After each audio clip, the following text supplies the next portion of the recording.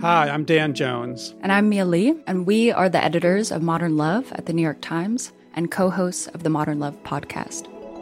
We read love stories for a living. And by love stories, we mean essays written by real people about all forms of human connection. We're talking about everything from first dates to funerals, from sibling rivalries to new love at 85. On our show, we're going to bring those stories to life. We'll hear from the writers and also from the people who are written about. Relationships are the most important things in our lives, and the people that tell us their stories are just so brave, like way braver than I think I am most of the time. Yeah. They're so honest and so vulnerable. And listening to the stories, I feel like you absorb so much wisdom and you get a sense that you're not alone. You can follow Modern Love wherever you get your podcasts, so you'll never miss an episode. We hope you'll join us. New episodes are out every Wednesday. From the New York Times, I'm Michael Barbaro. This is The Daily.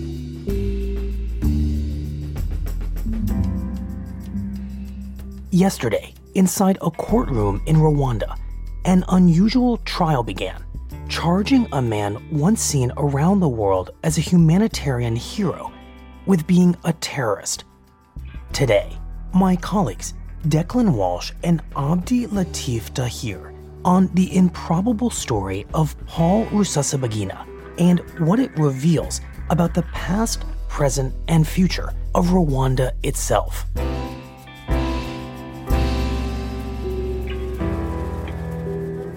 It's Thursday, February 18th.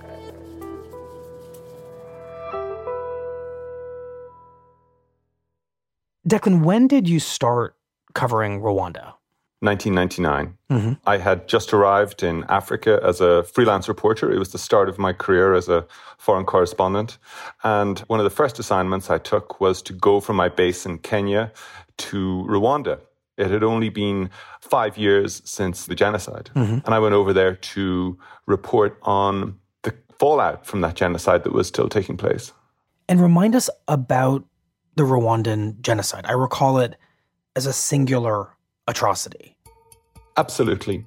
Its roots really went back decades to the colonial period in Rwanda. It was colonized by Belgium. And there are two main ethnic groups, the Hutu, who make up the majority of the population, and the Tutsi, who make up the minority.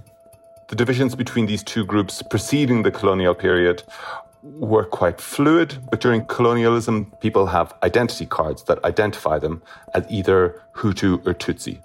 And as the colonial period comes to an end in the late 1950s, the Hutus claim power and effectively take over the country, pushing hundreds of thousands of Tutsis into exile abroad.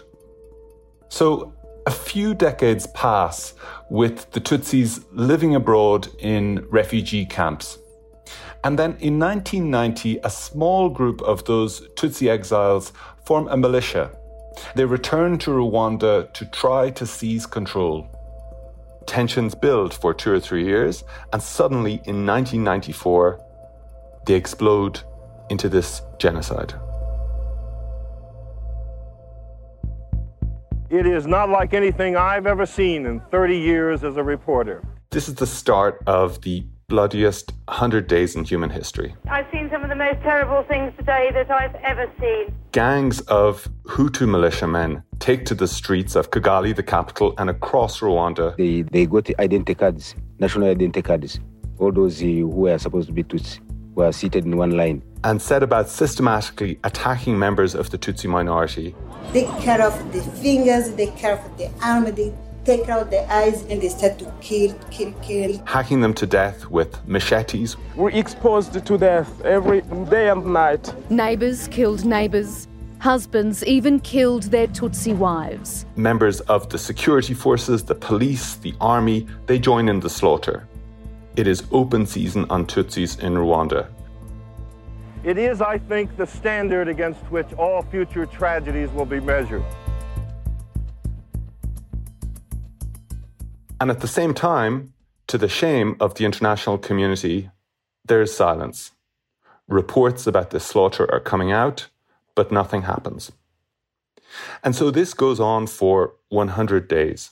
and eventually ends in July of 1994 when the Tutsi rebel army makes its way back to Kigali, and they're led by this person called Paul Kagame. And what do we need to know about Paul Kagame? I tell you, half of my life I've been living in the trenches, not sure of living to the next day. So Paul Kagame is this Rwandan Tutsi who has been raised in exile in refugee camps in neighboring Uganda. So we mainly focused on the very fact that there was need for change and that these stateless people, ourselves, needed to come back home. And he joins this Tutsi rebel group so that they can return, after so many years in exile, to their home. So I was fighting for my own rights. And he's known as this very cool, collected military commander who's been able to marshal the resources at his disposal and bring this conflict to a conclusion. And the genocide is over. And so by the time I got to Rwanda a few years later, Kagame was in the throes of this effort to rebuild the country. Mm-hmm. And what did that look like? One of the first things he does is to abolish the distinction between Hutus and Tutsis. He outlaws any public mention of that distinction. He removes it from the government ID cards and he rips it out of all school textbooks. So from then on, at least in public, Rwandans may no longer identify themselves as belonging to one group or another. Mm-hmm. And he capitalizes on the collective shame of the international community. Western countries in particular were really gripped by a sense of shame that they had failed to intervene during the genocide. And so many countries were throwing aid at Rwanda to make amends for their own failings and also to help the country genuinely to move on. And Paul Kagame was proving to be a very efficient administrator and in some ways a model leader. He is engaging in these development projects, helping women, helping the poor. The country's economy starts to gradually pick up. So very quickly, Rwanda becomes this country that, coming from this terrible tragedy, is this sort of unlikely African success story. Mm-hmm. Even at that point, Michael, there are some grumbles about Kagame. There are some signs that he is, for all of that, quite a harsh leader. But by and large, the international community turns a blind eye to these signs. As far as people are concerned, Rwanda has been through a terrible time, and Kagame is really the country's best hope for a new beginning. And that's pretty much how the world understands the story of Rwanda. Until 2004, we have been abandoned. When a new story emerges, there will be no rescue in the form of a Hollywood movie.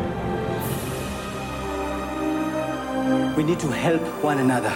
That is the only thing that is keeping us alive. Hotel Rwanda. And Hotel Rwanda centers on the story of a man called Paul Rusesabagina. Yes, sir. Paul Rusesabagina, the house manager. Who was the manager of Kigali's best hotel during the genocide in 1994. The Mikoline is an oasis of calm. And Rusesabagina, who is himself a Hutu, uses his wiles and his charm and the resources at his disposal to prevent militiamen from entering the hotel and killing his guests. I will give you 100,000 francs. I swear. 100,000 francs.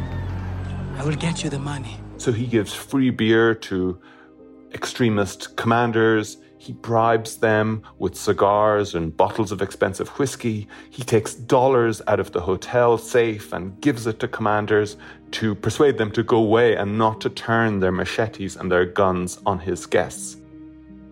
And it's because of Paul Rusesabagina that when the genocide ends, everyone inside the hotel makes it out alive. You are a good man, Paul Rusesabagina.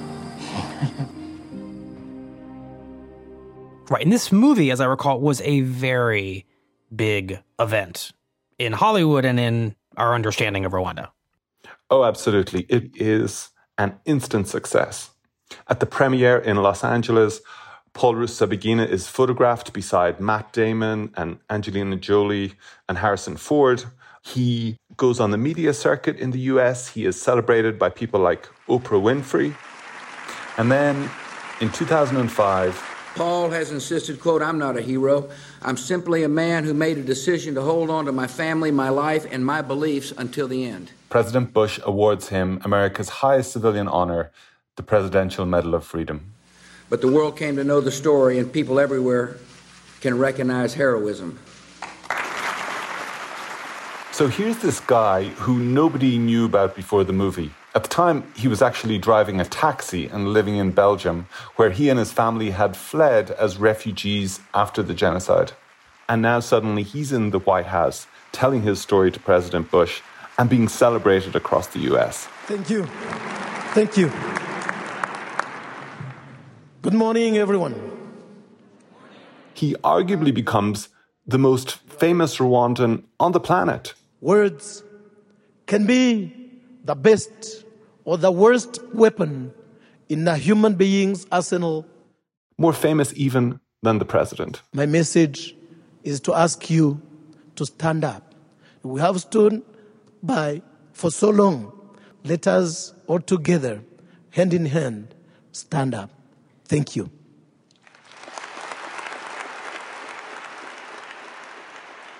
And so how does Rwanda's president, Paul Kagame, respond to all this? Well, in the beginning, Paul Kagame likes the movie Hotel Rwanda. He welcomes the director to Kigali, where they host a premiere of the movie. Later, he courts some of the stars of the movie, like the actor Don Cheadle, who he invites to his palace in Rwanda. But then things start to go wrong when Paul Rusesabagina publishes his memoir, in which he sharply criticizes Kagame and the way he's governed the country since taking power.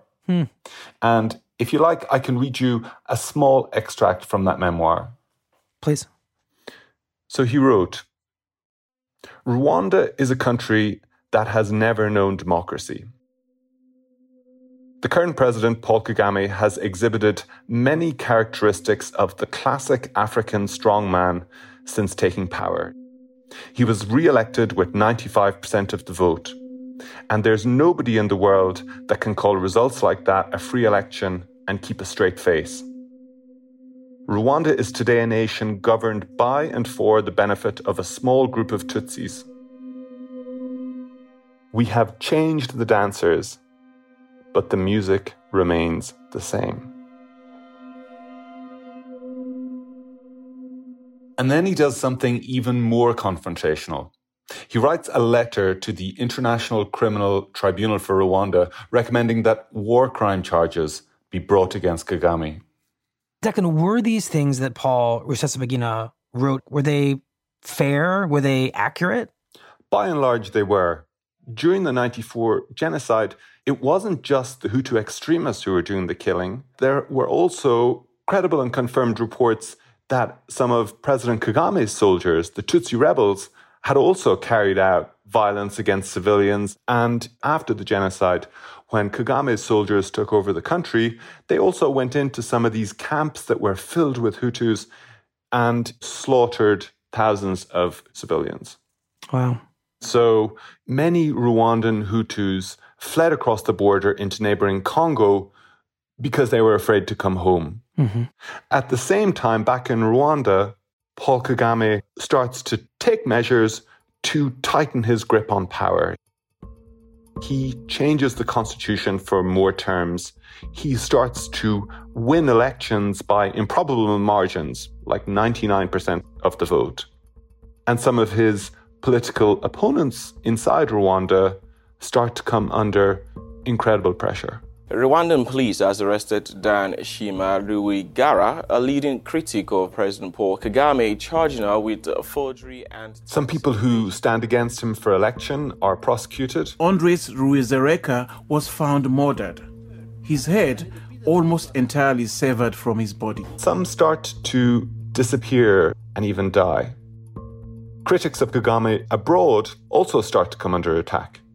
In a statement, authorities said his body was found on the bed and there were signs he was strangled. In South Africa, you have a former intelligence chief who's found dead in his hotel room. The Rwandan defense minister said in relation to that murdered former intelligence chief, "When you choose to be a dog, you die like a dog." In Kenya, a former Rwandan minister is found shot dead in his car. In Belgium, There's a fugitive Rwandan politician who's found floating in a canal. And in London, the Metropolitan Police come to a number of Rwandan exiles and warn them that they are being hunted by Rwandan government agents who are trying to kill them. The president is reported to have said, "It's a matter of time. Whoever betrayed the nation cannot escape the consequences."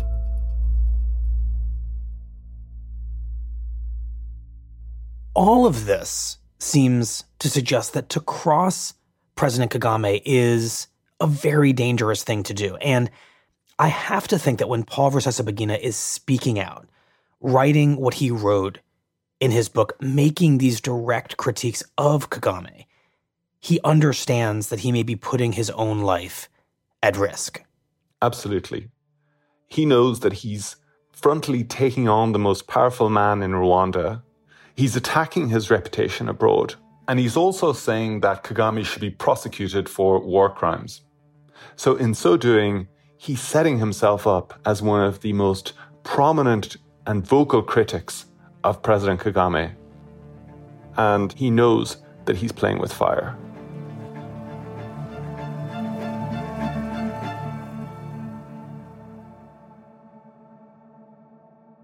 We'll be right back.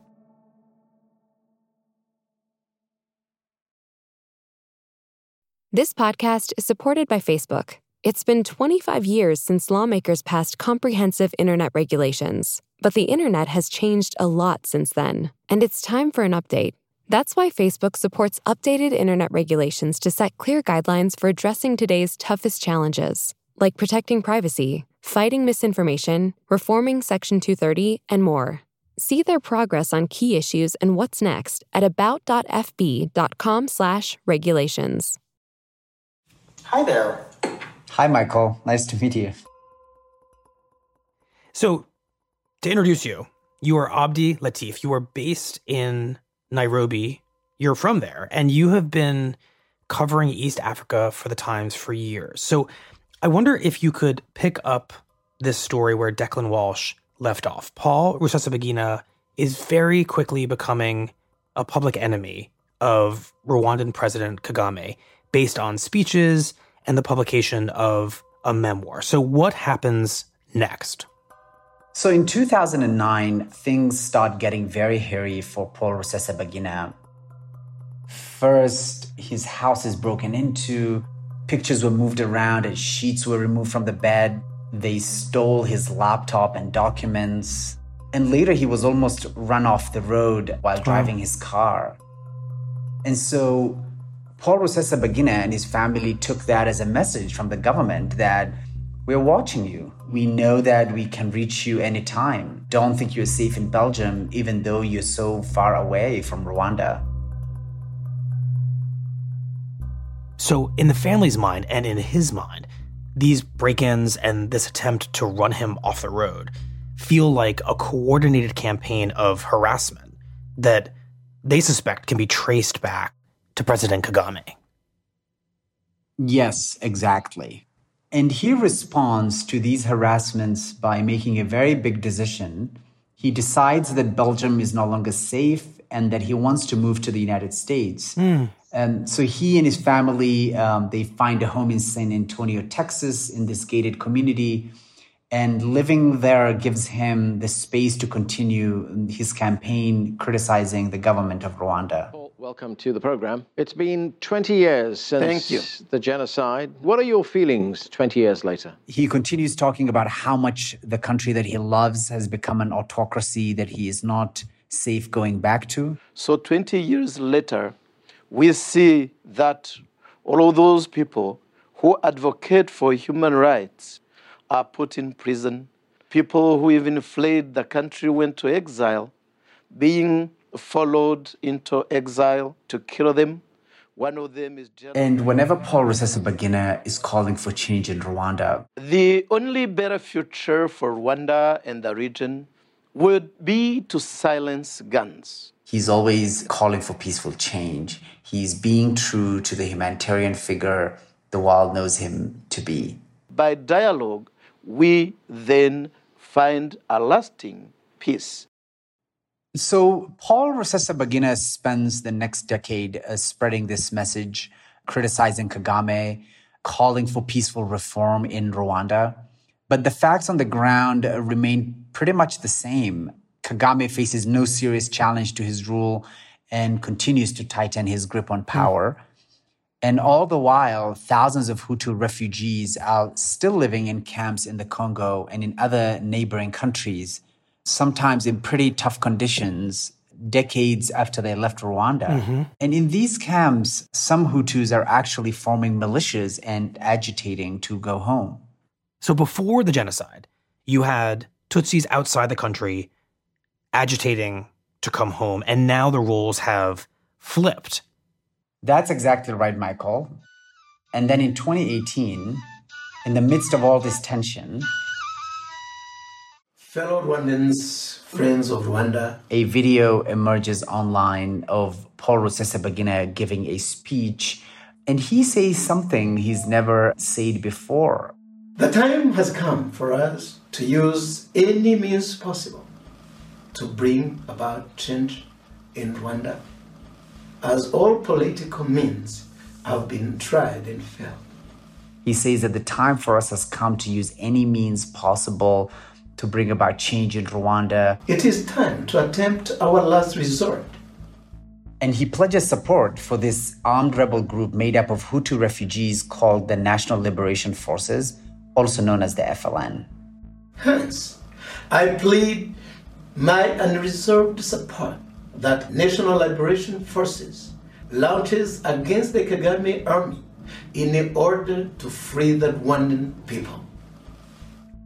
This group was at the time being accused by the Rwandan government of killing innocent Rwandans, kidnapping people, looting property along the southern borders of the country.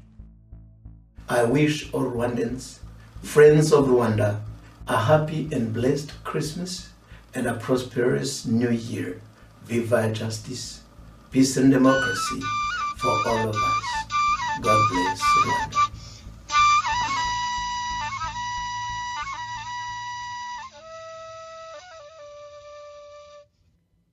What do you make of this drastic change in Paul Rusesabagina's messaging? You know, it just showed like the political reality in Rwanda and how exiled opponents who were very much tired or angry at the government of Paul Kagame basically turned to more extreme measures. So to you, it was a sign of desperation. It was definitely a message that we have tried our best, but they're not listening to us, and so we're going to take the war to them. Rib statement on Paul Rusesabagina. And then in August of last year, Rusesabagina is suspected to be the founder or leader or sponsor or member of violent armed extremist terror. We get news that Paul Rusesabagina has disappeared from his home in Texas. Paul Rusesabagina was arrested and he is currently detained at Remera police station while his case file is being processed in accordance with Rwandan criminal procedure. And has actually been arrested in the Rwandan capital, Kigali. Wait, how did that happen? Why would he ever be back in Rwanda knowing everything? He knows he has moved as far away from Rwanda as humanly possible to avoid the Kagame government. It was a shock. It was a huge shock. The government was basically using that 2018 video where Paul Rusesabagina pledges support for the FLN to justify arresting him on terrorism charges. Now, Paul Rusesabagina is a United States resident and a Belgian citizen, and you typically need a formal extradition process for repatriating someone. So my colleagues and I are all trying to figure out how did they get him to Rwanda. Okay, heading to passport control. So much hand sanitizing. So I flew to Rwanda in the middle of the night. Oh, great. I, of course, booked myself into the Milcolin Hotel. I'm standing at the balcony of my room. It's almost 8 a.m. in Kigali, the Rwandan capital. And from my room, I can see this beautiful view of Kigali, all these undulating terrains. To my right below, I can see the pool where in those tragic days in 1994, those who had lived in the hotel actually started drinking from it for survival. And it was just a surreal moment, like just, being there to understand what happened to the man who made history in that same hotel.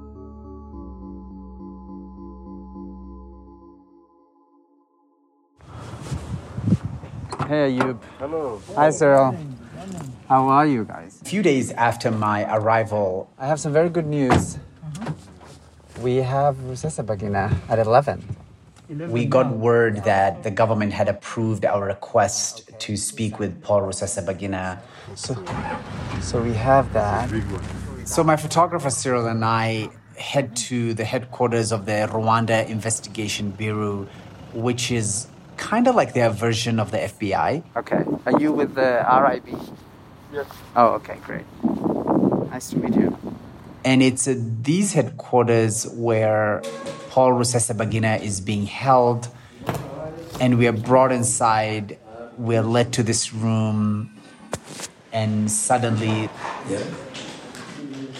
Good. I'm just gonna put these for recording. There is Paul Rusesabagina. Whatever you want and however you want it. And how does he look? Are we socially distanced enough for us to remove our masks? Do you know, I'm an old man and I need to be safe, to try to be safe.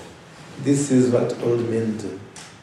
He looked really tired, but at the same time, he greeted me warmly. Great. Well, thank you so much for talking to us, Mr. Paul. I appreciate it. And I want to state for the record, from the beginning, that you are doing this out of your own will and out of your own volition. Is that right? Yeah, perfect. Okay. Right after I sat in front of him is when I noticed that there was a camera hanging on top of the room where he was. And at that point, I sort of realized that, he might not be able to talk to me freely, that he was definitely speaking under duress. How have you been? How are you since the 2 weeks? Well, I'm doing very well. I've been doing very well.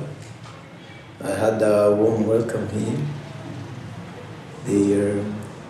They even clean my room sometimes. They give me food. I eat on time. And so they are very kind. So everything has been smooth. So far, so good. Could you tell us a little bit about how you got here? How I got here, that is a surprise. He told me... I thought I was landing in Bujumbura. He had been invited by a friend to speak in Burundi, but when he landed, he realized he was in Rwanda. What did you feel like when you got out of the plane and the soldiers were surrounding you and you knew that you were in Kigali? Imagine how you would feel if you find yourself where you're not supposed to be. And then I asked him about what brought him there. His political opposition to Kagame, including his support for the militia group, the FLN. Let's talk a little bit about the charges and the issues that you're facing in court. What pushed you into opposition, in political opposition? When you're not satisfied by what is going on, then you go to opposition. Yeah. This is why I raised the voice. You'll notice that 2005-06, there was no talking, there was not in politics. Many years when I just say, okay, maybe things are going to improve and be better.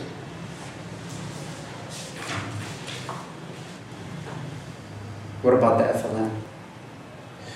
The FLN is not a terrorist organization. They are people who are really tired to live outside the country in refugee camps without schools for children, without food, under the rain, under the sun. Those people, they need attention. And our main objective was to attract attention. They say in English that east-west, north-south, home is always best. Because I don't believe somebody should be a refugee forever.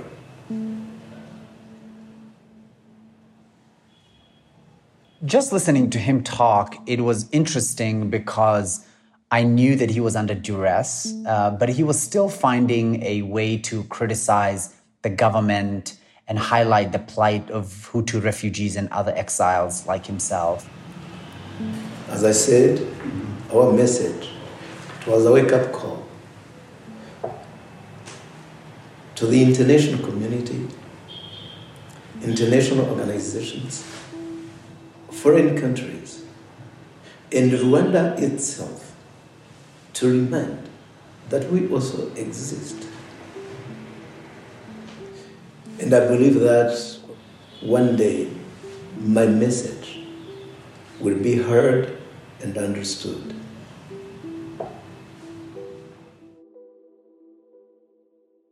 And given how other critics of Kagame and his government have been treated, I just couldn't help but wonder if this was going to be his last interview that he ever does. I just kept thinking, would this be the final message that he ever has to deliver to the rest of the world?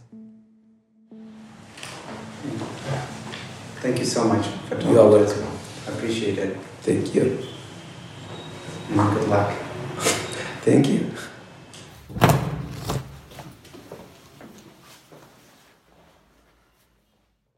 So after the interview with Paul Rusesabagina, I was able to meet with two top government officials who had been behind his arrest. They were the country's chief spy, Joseph Nzabamwita, and Johnston Busingye, who is the justice minister. And they want to go actually on record in terms of how Paul Rusesabagina got to Kigali. This one we won't be using, right? And we go into a conference room. We bump elbows as a way of greeting. We all sat down, and then the interview began. Thanks for taking the time. I appreciate it. Maybe I should give you the chance, first of all, to if you want to say something about it, and then I can get on to my questions. Well, it was quite flawless, and I should say one of the best operations that any country can ever conduct. The thing that has stayed with me up until now is how the intelligence chief was. That's why I told you that this was one of the best intelligence operations. He was just gleeful. His face was beaming. He was smiling. No, but you're the man who executed this. I actually executed it right from the planning to full execution when he landed in Kigali. He essentially admitted that the Rwandan government had been tracking Paul Rusesabagina's movements. He went for his COVID test, bought his air ticket. And it suddenly became clear to me that the main reason the spy chief was giving me an interview was because they were very proud of what they had done and they wanted the world to know. So he delivered himself here. We got Paul Rusesabagina here.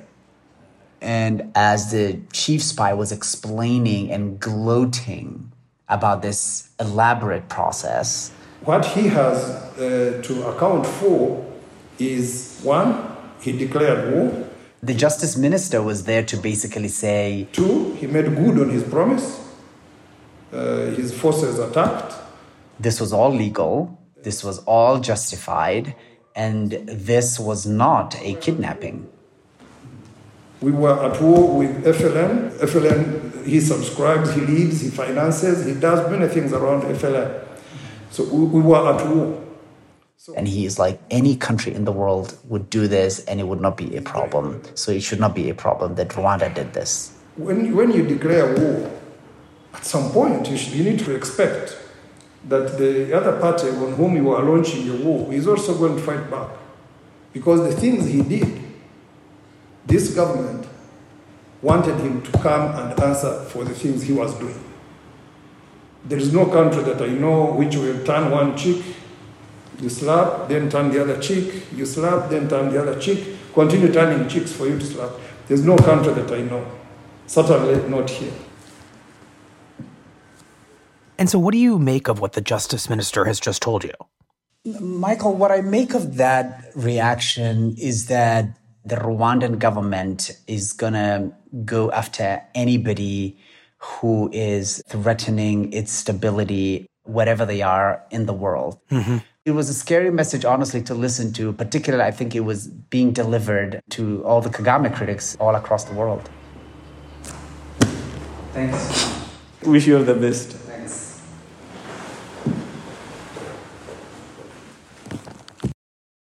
So, Abdi, it has now been many years of these two men trying to establish these competing stories of Rwanda on the international stage. And given that Paul Rusesabagina is now inside a Rwandan prison for what could be a very long time, where does that leave them? Where does that leave Rwanda?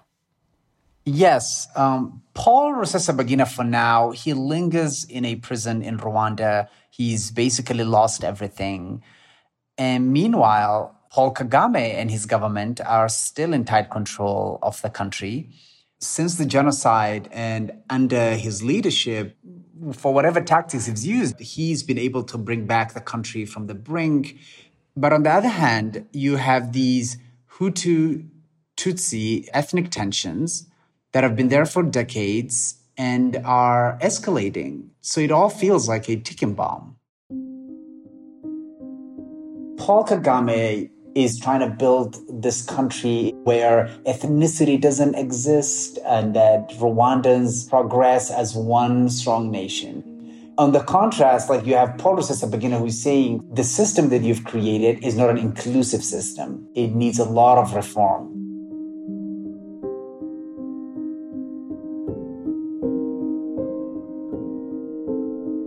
And so Paul Kagame and Paul Rusesabagina, you can see them as symbols of the divisions in the country. And these divisions at some point will have to be reconciled, they will have to be healed one way or another if Rwanda is going to move forward.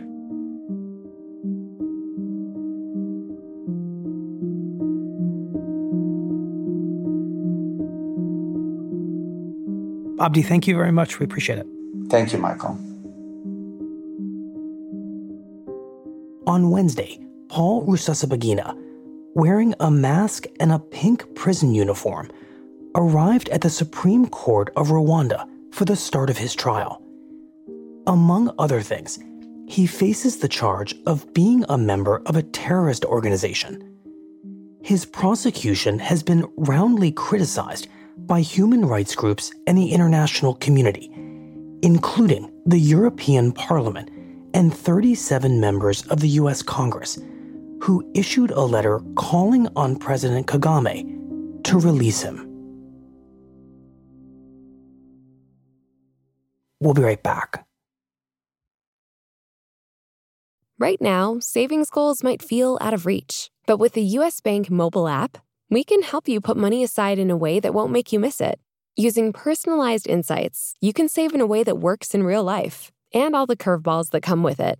So let's get you closer to whatever it is you're saving for. Because at U.S. Bank, even our tools are smart enough to put people first. U.S. Bank. We'll get there together. Equal housing lender, member FDIC. Here's what else you need to know today. A dangerous new winter storm was headed for Texas on Wednesday night, even as the state struggled to restore electricity from the last storm. Millions of Texans remained without power as brutally cold weather battered the state's electrical grid, freezing natural gas pipelines, wind turbines, and power lines. I want to address an issue that some Texans are already beginning to deal with, but many Texans will be having to deal with here in the coming days, and that is the results of busted pipes. During a news conference, Texas's governor, Greg Abbott, resorted to advising homeowners without power to manually turn off their water supply to avoid having pipes freeze, burst, and flood their homes. If you are a homeowner, there should be a location, typically outside, maybe near the curbside, where you have the ability to physically turn off the water supply to your house. And you can turn it off at the time of your choosing. Today's episode was produced by Bianca Gaver and Daniel Guillemette, with help from Diana Wynn. It was edited by Mark George and Larissa Anderson, and engineered by Chris Wood.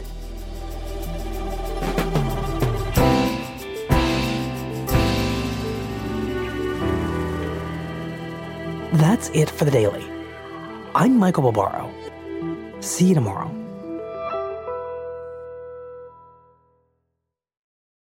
You know, you could be listening to this podcast on the beach right now, on Amelia Island.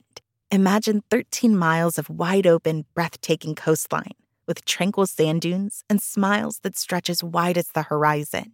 The breeze is just a little softer, the days are a little brighter, and the pace a little slower. Perfect for your much-needed escape. Discover the Northeast Florida Barrier Island, where the moments are always a little sweeter. Visit www.ameliaescape.com.